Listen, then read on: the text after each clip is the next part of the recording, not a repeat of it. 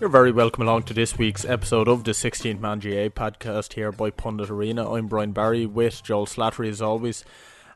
We're going to start this week, Joel. We're going to be chatting through a lot of the big games and all the major talking points, but one place to start is, I suppose, the lovely seaside venue or the riverside venue of Páirc Uí Chaoimh, kind of dubbed now Plage de la Cuivre or something.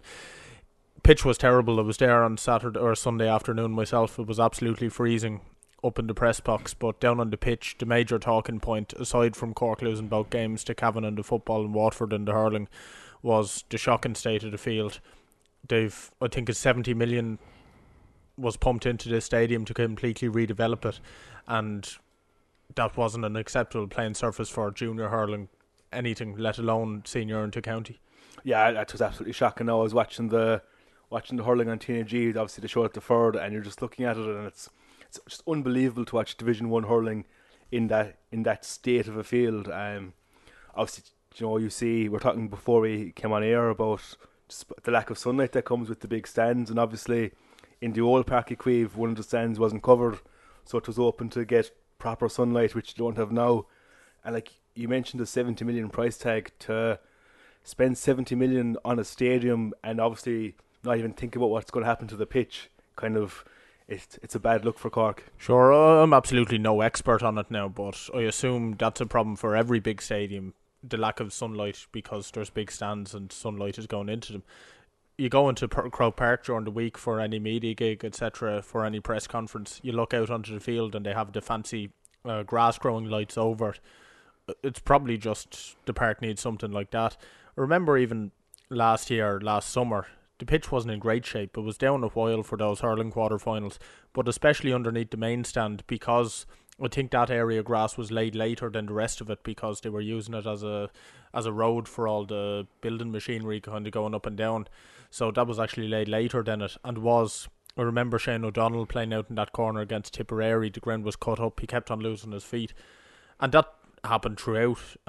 They obviously just laid a load of sand down on it for drainage purposes, whatever.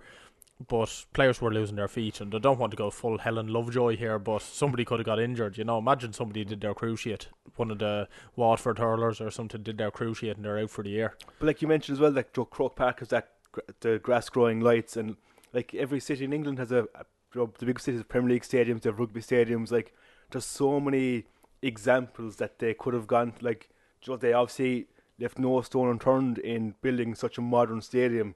So it seems they just didn't ask, oh, by the way, how'd you keep the pitch nice?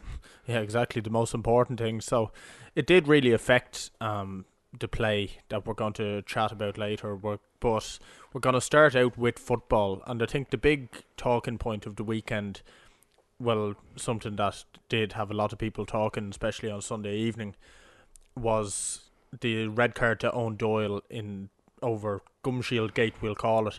Cian O'Neill was absolutely fuming after the game. He said, he was quoted as saying, absolutely disgraceful.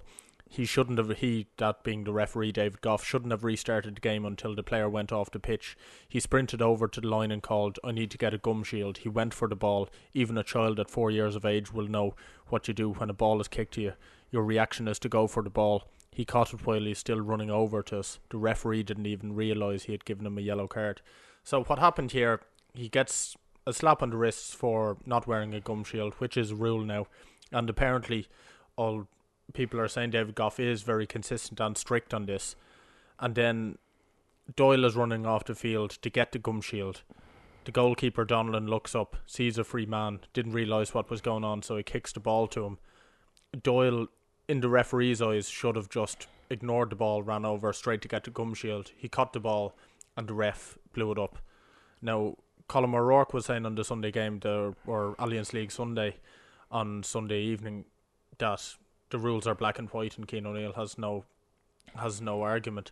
I think it's somewhere in between. For me, I think David Goff just needs to display, he's right, I suppose, black and white, the rules say that is a yellow card offence, but I think just a small bit of common sense, just say, here, look, retake that, blow the whistle, he's actually going off to get his gum shield, and then that's it, that's over with. Yeah, I think there's probably I suppose a small bit of Colin O'Rourke defending his fellow Meath man maybe. So but yeah, it's tough. Like, it is a rule, and fellas who get into refereeing are going to be pedantic about the rules. That's why they're interested in refereeing in the first place. So I don't think, it's kind of funny that the day after Congress you're talking about, stupid rules or rules you don't agree with. But like as I said, it's not really, I don't think, up to the referee to make sure everyone has a gum shield. It's up to the player to wear his gum shield, and then the referee, if someone isn't wearing their gum shield, he didn't actually book him straight away. He told him to go off and get it. So he actually gave him a chance, and he didn't take that chance because he went for the kick out. I get what Cian O'Neill is saying about about just the common sense element of it, or you're going to instinctively go for a ball. But at the same time, the ref did give him a chance. He didn't book him. He told him to leave the pitch and get it, and then he just didn't take that chance. So maybe a yellow card is too harsh for not wearing your gum shield, but I suppose if there's no punishment, then nobody will wear them. And it's just unfortunate the way it ended up. Sure, absolutely.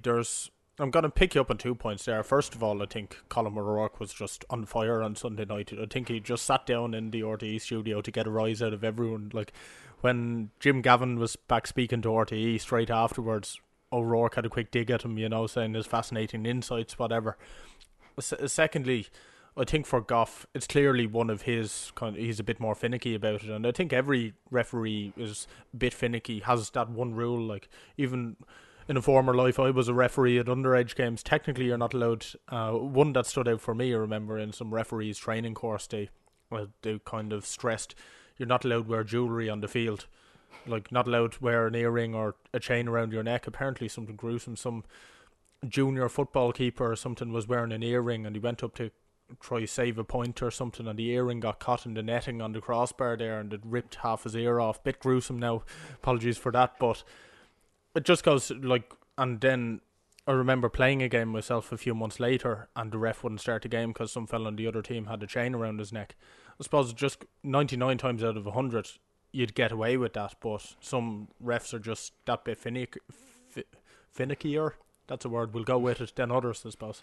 Yeah, but look, I suppose, the referees have to follow the rules too, and when your grievance is the referee followed the rule to the letter of the law, you don't have a huge leg to stand on, unfortunately. Cool. So Kildare are as good as going down at this stage. They're 4 losses from 4. I think I was scanning the odds. They're 1-25 to go down. It's an interesting one because we'll chat about Cavan now in a minute, who went down last year.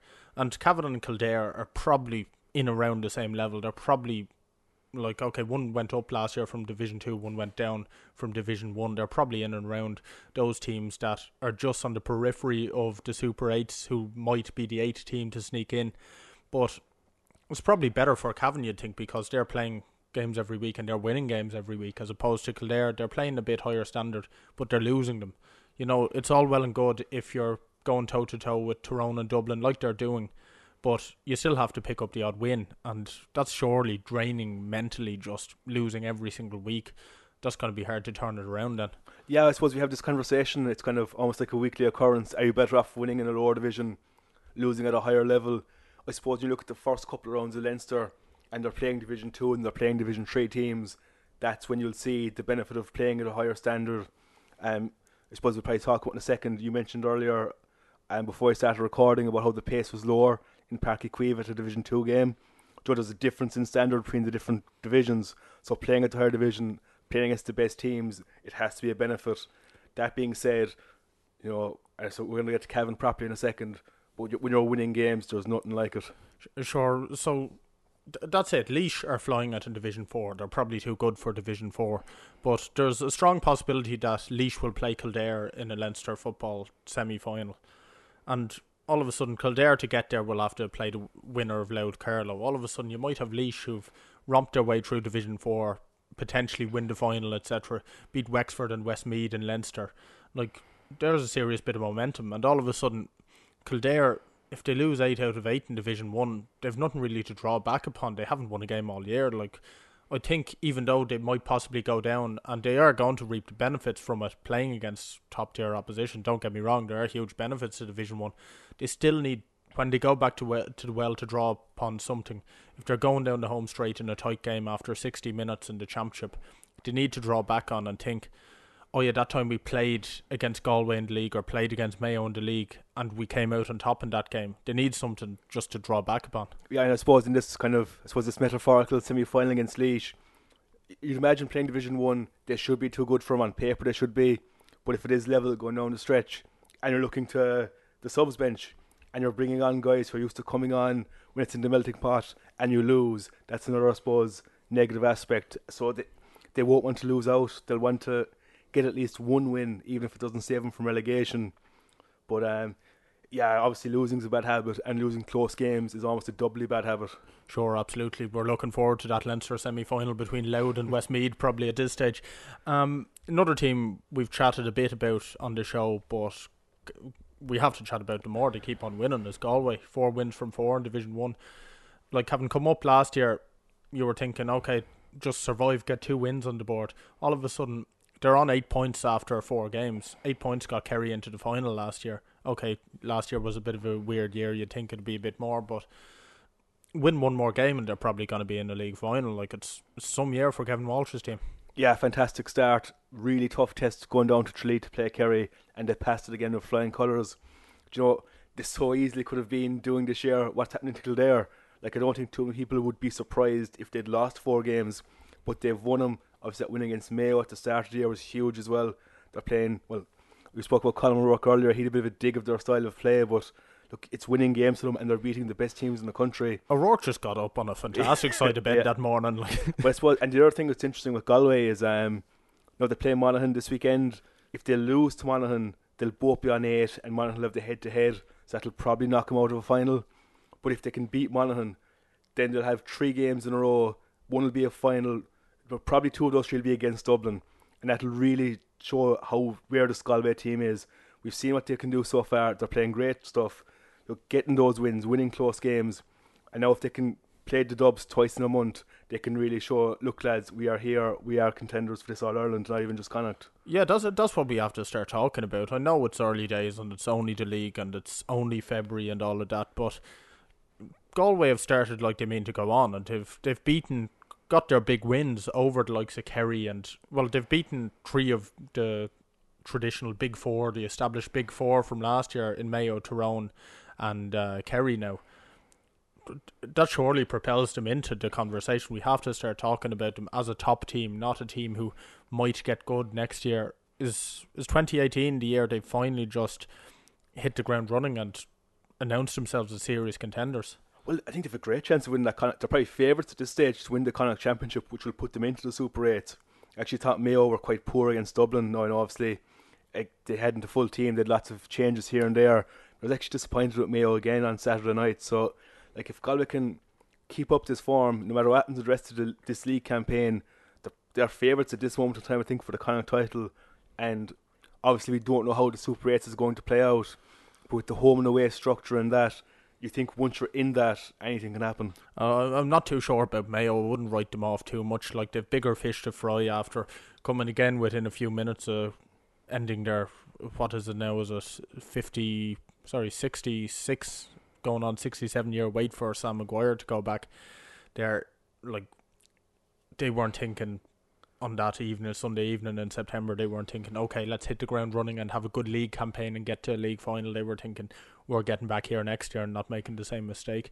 That seems to be an annual kind of promise at this stage. But again, like this time last year, they went down to Croke Park and got absolutely walloped by the Dubs. I don't think they're going to hang their hat in the league. And of course, you can read into some teams in the league, like Galway, for instance, and you can read in, like Kildare, for instance, who are losing games, and you're saying, I don't know, like they look to be going for the league. They have a full team out. They're fit and firing, but they're not getting over the line. Mayo, we know they have another gear, and they mightn't hit their stride till next August like they did last year, you know. That said, though, the 15 Mayo have put out the last couple of years, they've been extremely close, but they are falling short. So they do need perhaps 1 or 2 new players to come in and improve on last year's team. I think these new guys who are coming in aren't exactly doing that. So that is where the concern is from their point of view. Sure. I'm going to move on to Cavan now, because I was in Páirc Uí Chaoimh on Sunday afternoon. The first thing that struck me was just, I think I had been to, was it 3 or 4 Division 1 games so far this year, and you see the pace of the football and dropping down the division. Okay, it's not exactly a groundbreaking thing to say, but it was visibly slower. It was just the quality of striking, etc., or connection with the ball, the point taking, the shooting, everything was just that bit slower. But then all of a sudden in the second half, Cavan began to stretch their legs and they were full value for the win. I know the pitch was an absolute disgrace, but we've already talked about that. Matty McGleenan's team, they went down last year, having played in Division 1. They're the only unbeaten team in Division 2. At the start of the league, people were talking about Meath, or bigging up Meath, who've had a terrible start to the league, bigging up Tipperary, obviously Cork again. It's Cavan have done the business and they're the only undefeated team in there. Yeah, they've been really impressive now. I suppose it's hard to keep a close eye in Division 2. It doesn't get the best coverage in that, but when you see the results coming in on Sunday evenings, it's always eye-catching to see that they are going well. It's tough when you come down, Joe. There's this kind of motivation to try and get back up. You're seeing now what Galway are doing after they go up, after they got promoted. So I don't know, Cavan, even now looking at that and saying, right, get up, join the big boys and just try and compete at the highest level. But again, you're not going to compete at the highest level unless you can beat the Division 2 teams. So if they can see out this league, they have been a bit of a coming team for the last few years as well. So to really attack, I suppose, Ulster and to attack the Donegals and Tyrones, you have to prove that you can hold your own and get over the likes of Tip, the likes of Cork, the likes of Roscommon. So it's been a good start from so far. Sure, they've played 4, they've 3 to go. They're on top, 2 points clear. They're at home to Down on Saturday evening, then a trip to Roscommon, which is going to be that's one of the standout toughest fixtures in this division, you'd think, and then at home to Tipperary. You'd think even one win might give them a great chance. Like, one win could well see them into back into Division 1 next year. 2 wins guarantees them it. Like, Matty McGleenan's doing a great job. What struck me as well, just looking down at my notes, and I have the programme in front of me, was just the spread of scorers. Garrod McKiernan didn't even start the other day, and he came off the bench, scored a point. Dara McVitie was up and down that pitch all day. Kieran Brady played well. Queevin O'Reilly, who started, and then Flanagan both played well, scored 3 and 2 points respectively. Like, they weren't dynamic. They looked a team the last few years who were relying on 1 or 2 players kind of to do the business for them, relying on Johnson, relying on Garrod McKiernan, but it was a team effort. We'll cut now to Matty McGleenan, who was speaking after the game and did reveal his delight. We're delighted with that there. We're delighted to not concede any goals. Yes, we created a couple of good goal chances, but you have to take them. At this level of football, I would call this championship training, and come championship, come May time, you have to take those opportunities. I'm under no illusion the Nemo Rangers boys aren't playing for Cork. They make a huge difference to that football team out there. And we're just delighted to have the 2 points. We have a lot to learn, we've a lot to work on at training this week, but we're delighted we're still top of the table, and that's where I wanted Cavan to be. The lads are superb. I am absolutely I'll not use the word in love with them, because there's too many of them to love. They're outstanding young men. We sit down and we talk about training, and the brilliance of this group of men that I work with is they will challenge us as much as we challenge them. And we're just, I suppose, we're trying to max out our performances. We're trying to get the best out of the players. That's all we ask of them, that whatever they bring to the table, whatever they bring out over it when they cross the white line over 70 minutes, that they give it their all. And we're just delighted to be. Listen, this is a huge venue to come down here as a group of Cavan men, and you're coming to a mighty stadium like this here. There's always, you're looking around you and you're thinking to yourself, wow, this is some place. So that was a factor in terms of our performance as well. I thought the boys handled it really, really well, and we're just delighted to be heading up the road. Does this now put you in the driving seat for promotion? We'll not look really at that there. We have Down next Saturday, so it's very much about, I think there's a bit of a tiredness in our performances there, because we had to play Meath last week, and mentally that's a huge task to our players in terms of Meath last week. Now we had to travel to Cork this weekend, and we've Down who played an Ulster final, so it's very much about rest and recovery, and let's mentally get our feet back on the ground. We'll not worry about what's happening on the table. We'll just concentrate. We're heading back to Kingspan Breffni next Saturday night for Down, and we'll just rest and recover and take it from there. I'm not worried about I'm delighted we're top of the table, so come and get us. That was one of my favourite manager post-match interviews of the year so far in this show, Joel. I asked him there towards the end, are you in the driving seat for promotion? And he finished off saying, he gave us the the stereotypical, oh no, taking one game at a time, not looking past down next Saturday night. Then he just kind of changed his mind towards the end and said at the end, actually, I'm delighted we're top of the table, come and get us. Like, what a fantastic U-turn there, first of all. I think a bit of honesty creeped into it at the end. Obviously the league isn't a primary competition and they all say it's about one game at a time, but look, they're top level sportsmen, they are competitive by nature and they want to see their name at the top of the board. They're not going to training on Tuesday and not bothered about what happens at the weekend. They want to be up at the top and they want to stay there. Yeah, so also the other fantastic aspect of that interview was a group of Cavan men like us coming down to this fantastic stadium, like the most Cavan sentence of all time. Yeah, it's very good. Coming down, obviously, we spoke earlier about the big stadium, not the pitch to match the stadium, but it is. I was there to start the year for the Cork Tip football and Cork Kenny hurling doubleheader in the first round, and it is a wonderful stadium where we're being fairly critical now of the pitch, but the stadium itself is fantastic, and it's great that the Cavan men got to go down there and experience it. Sure, absolutely. So we are going heavy on Cavan. We're just going to give them one more minute. They've got a tough championship draw. They're in the preliminary round of Ulster up against Donegal. So here, everybody's talking about Donegal under new management, etc. Cavan are coming in nicely under the radar, away from the bright lights. They'll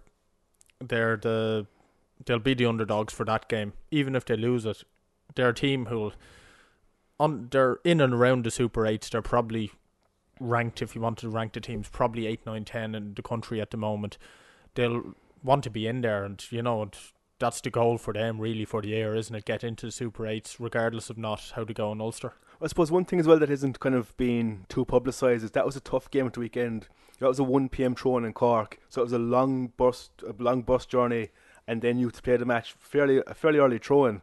So the fact that they can go the whole way down the country and get the win kind of means if they do end up in the qualifiers, no draw is a bad draw for them. So that's something that will fill them with confidence. We spoke earlier about Joe Kildare not having confidence for certain situations, but that's the other factor that's great for Cavan after this win, is if they do get a tricky away tie in a qualifier or in an Ulster semi-final, they will know that they're more than capable of doing it. Sure, absolutely. We're going to change over to small ball now. It was a big weekend in the hurling. Tip playing Kilkenny. They don't do boring games.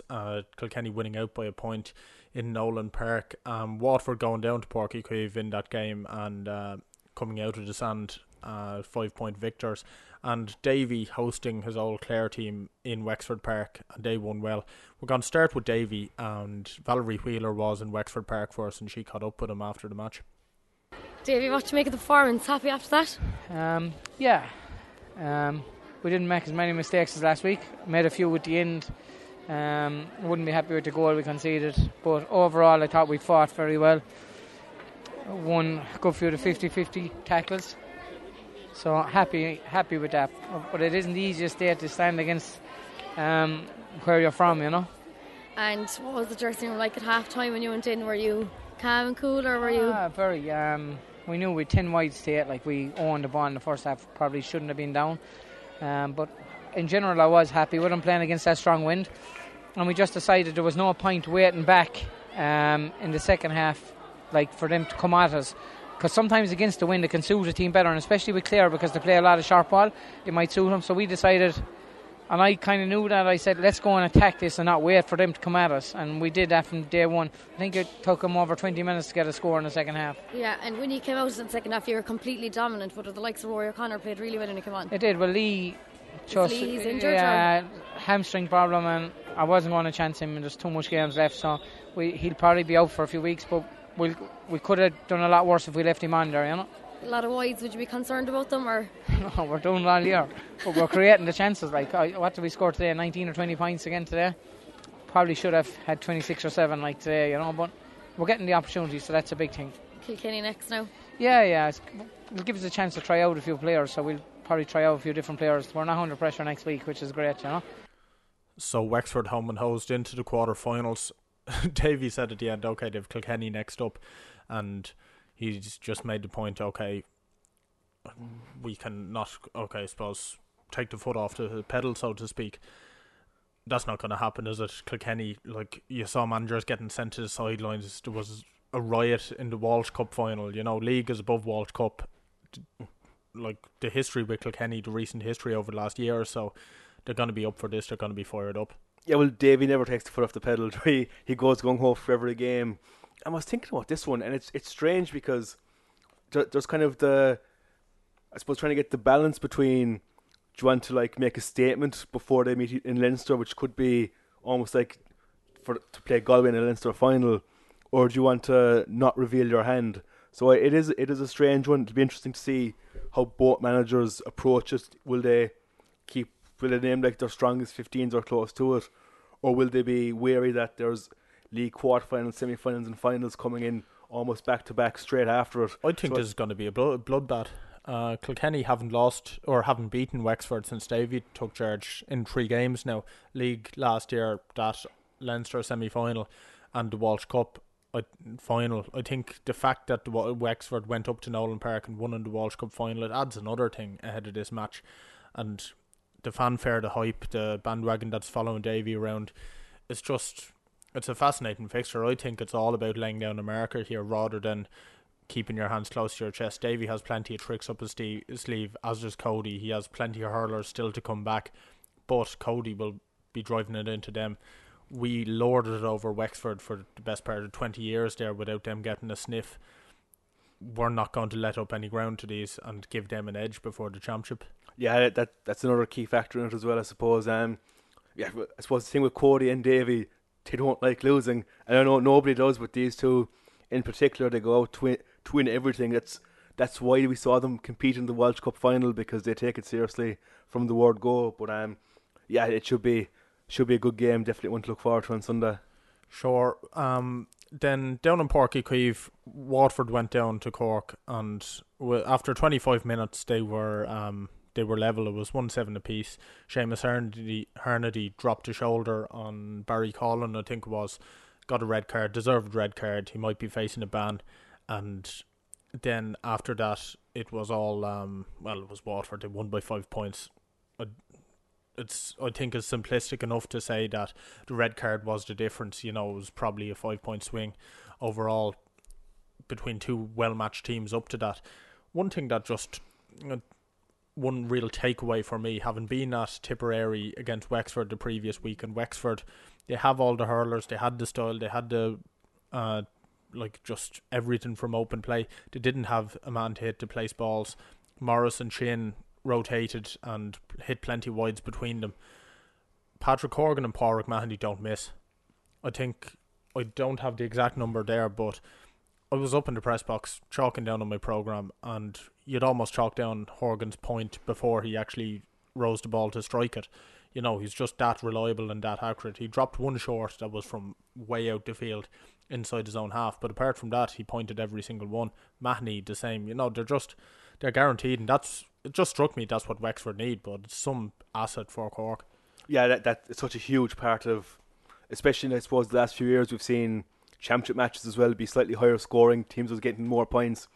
So if you can have a free taker who's almost going to guarantee you 8 or 10 points a game, it's a huge advantage to have. And especially if the opposition have a free taker who's hitting 5 out of 9, they're leaving 4 points out in the field. And with the games as tight as they are in Division 1A and as tight as they're going to be in the provincial championship, you need your free taker to be give him 1 or 2, because you're not going to go 100%, but you can't really miss any more than that. Sure. Waterford, Tadhg de Burca was unbelievable. Now I don't know why. It was an outrageous point by Padraig Walsh the first day in Páirc Uí Chaoimh, and it got the rightful praise. Everything. Maybe it was Tommy Walsh's commentary on air that evening. I don't know, whatever. But Tadhg de Burca got one just as good. He caught a ball inside his own rectangle there. It was a free from Anthony Nash, dropped short. He passed it out, collected it, and sent it over the bar from his own 65. It was every bit as good as Walsh's point. And de Burca was doing that all day, not scoring outrageous points, but catching ball after ball. He was back to his best.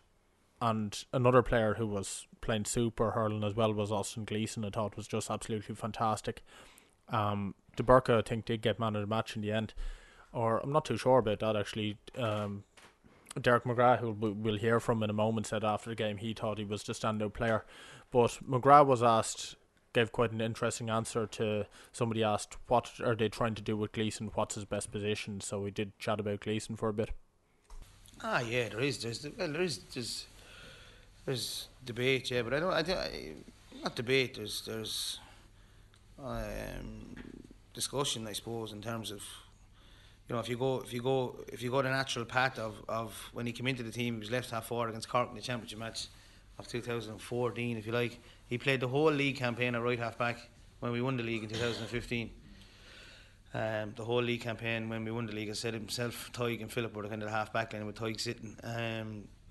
When Páirc broke his leg that year, we kind of came under pressure, but we felt we might benefit from having him side in the forward. So I think what he is he's an attacking. He's a player that likes to go forward from the back, if you like, That makes sense. Yeah. But I don't think he's a forward with his back to goal, like in terms of traditional, in terms of a John McGrath where you get the ball and your back is to the goal. So we just like to get him going forward if we can. But that might mean coming from the back, and that sounds an oxymoron. We'll see.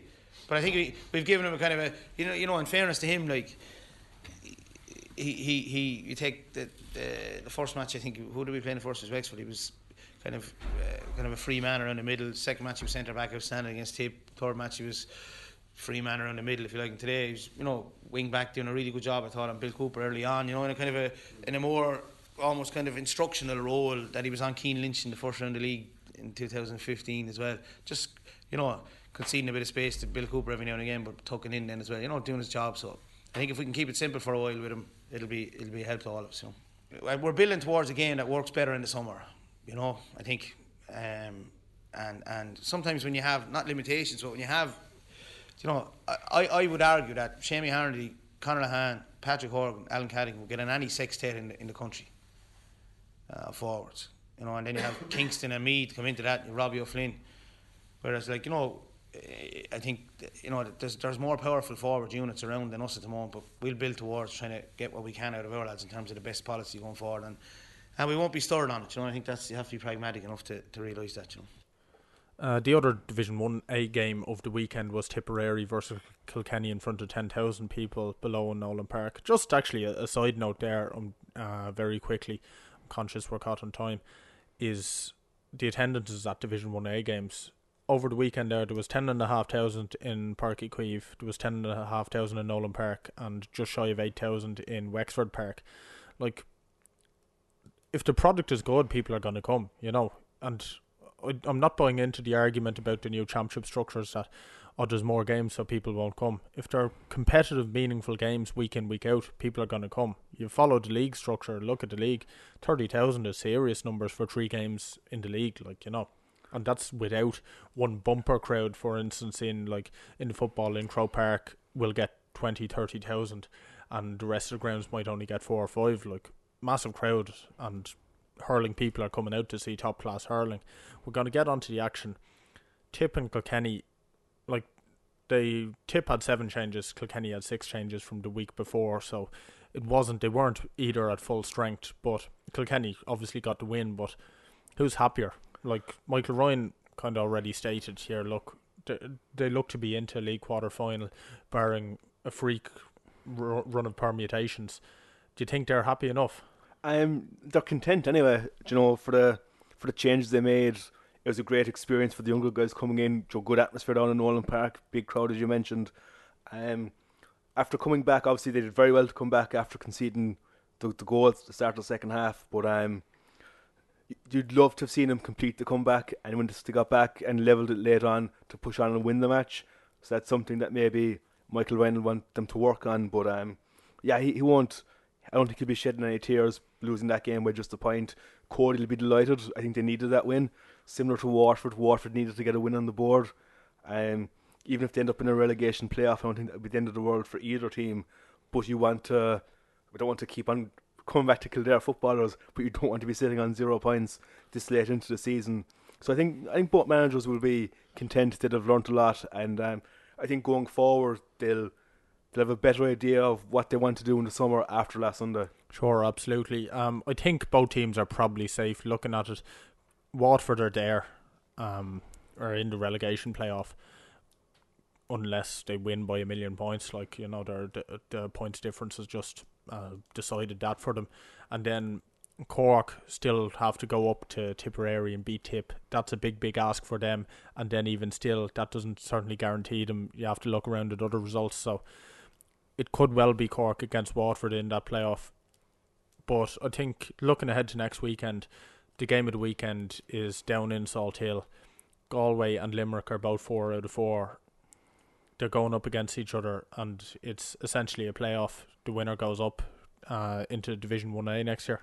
Yeah, and Limerick have been down there for long enough. And of all the 1B matches they've had, this is certainly the toughest against the reigning All-Ireland champions in Galway as well.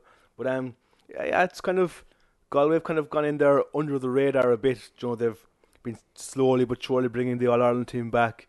We all don't know who's tried out a lot of new players, whereas I think Limerick are putting up bigger scores, so it's kind of, they've been more in the limelight, as much limelight as you get in 1B, because just like they scored 3-21 at the weekend, put a big score over Laois, beat Dublin convincingly as well in a live televised match. So but it's been going good for Limerick so far. If it's a draw on Sunday, actually Limerick have the better points difference, which is something that, because I think they've lost out in points difference before, Joe have come close. So that's something that I'm sure, it mightn't be a draw now, but I'm sure something that John Kiley can say, look, we've been putting up big scores all year. The goalpost and Salthill are the same size. Go out there and try and do that again.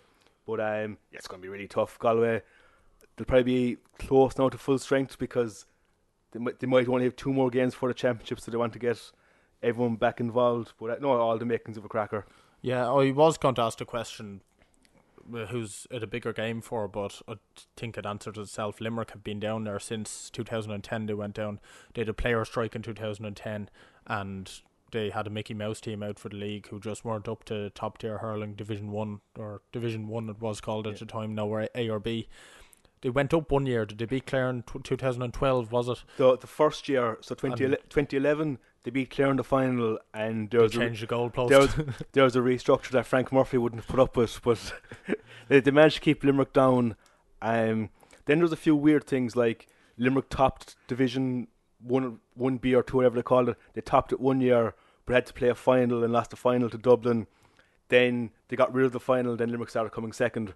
So it was been, I suppose, frustrating as a Limerick man for the last couple of years. But it'd be a statement win for them as well if they went up and beat the All-Ireland champions, and it's a test of their credentials for me ahead of the summer. Okay, we know they can go out and they can hammer Dublin and Offaly and Laois and Antrim. Well done. We're talking about Limerick on the back of a few under-21 All-Irelands as real Munster contenders, All-Ireland contenders, and here they're not a team of the future anymore. They should just have to go out and do it, and this is a massive test for them going up against the All-Ireland champions. We're going to have to leave it there, unfortunately, because we are running out of time. But thanks very much for listening, and do subscribe on SoundCloud, iTunes, etc. Wherever you get your podcast, we'll be there. We'll be back next week, so enjoy the coming weekend's action as long as the snow holds off, and we'll be back next week.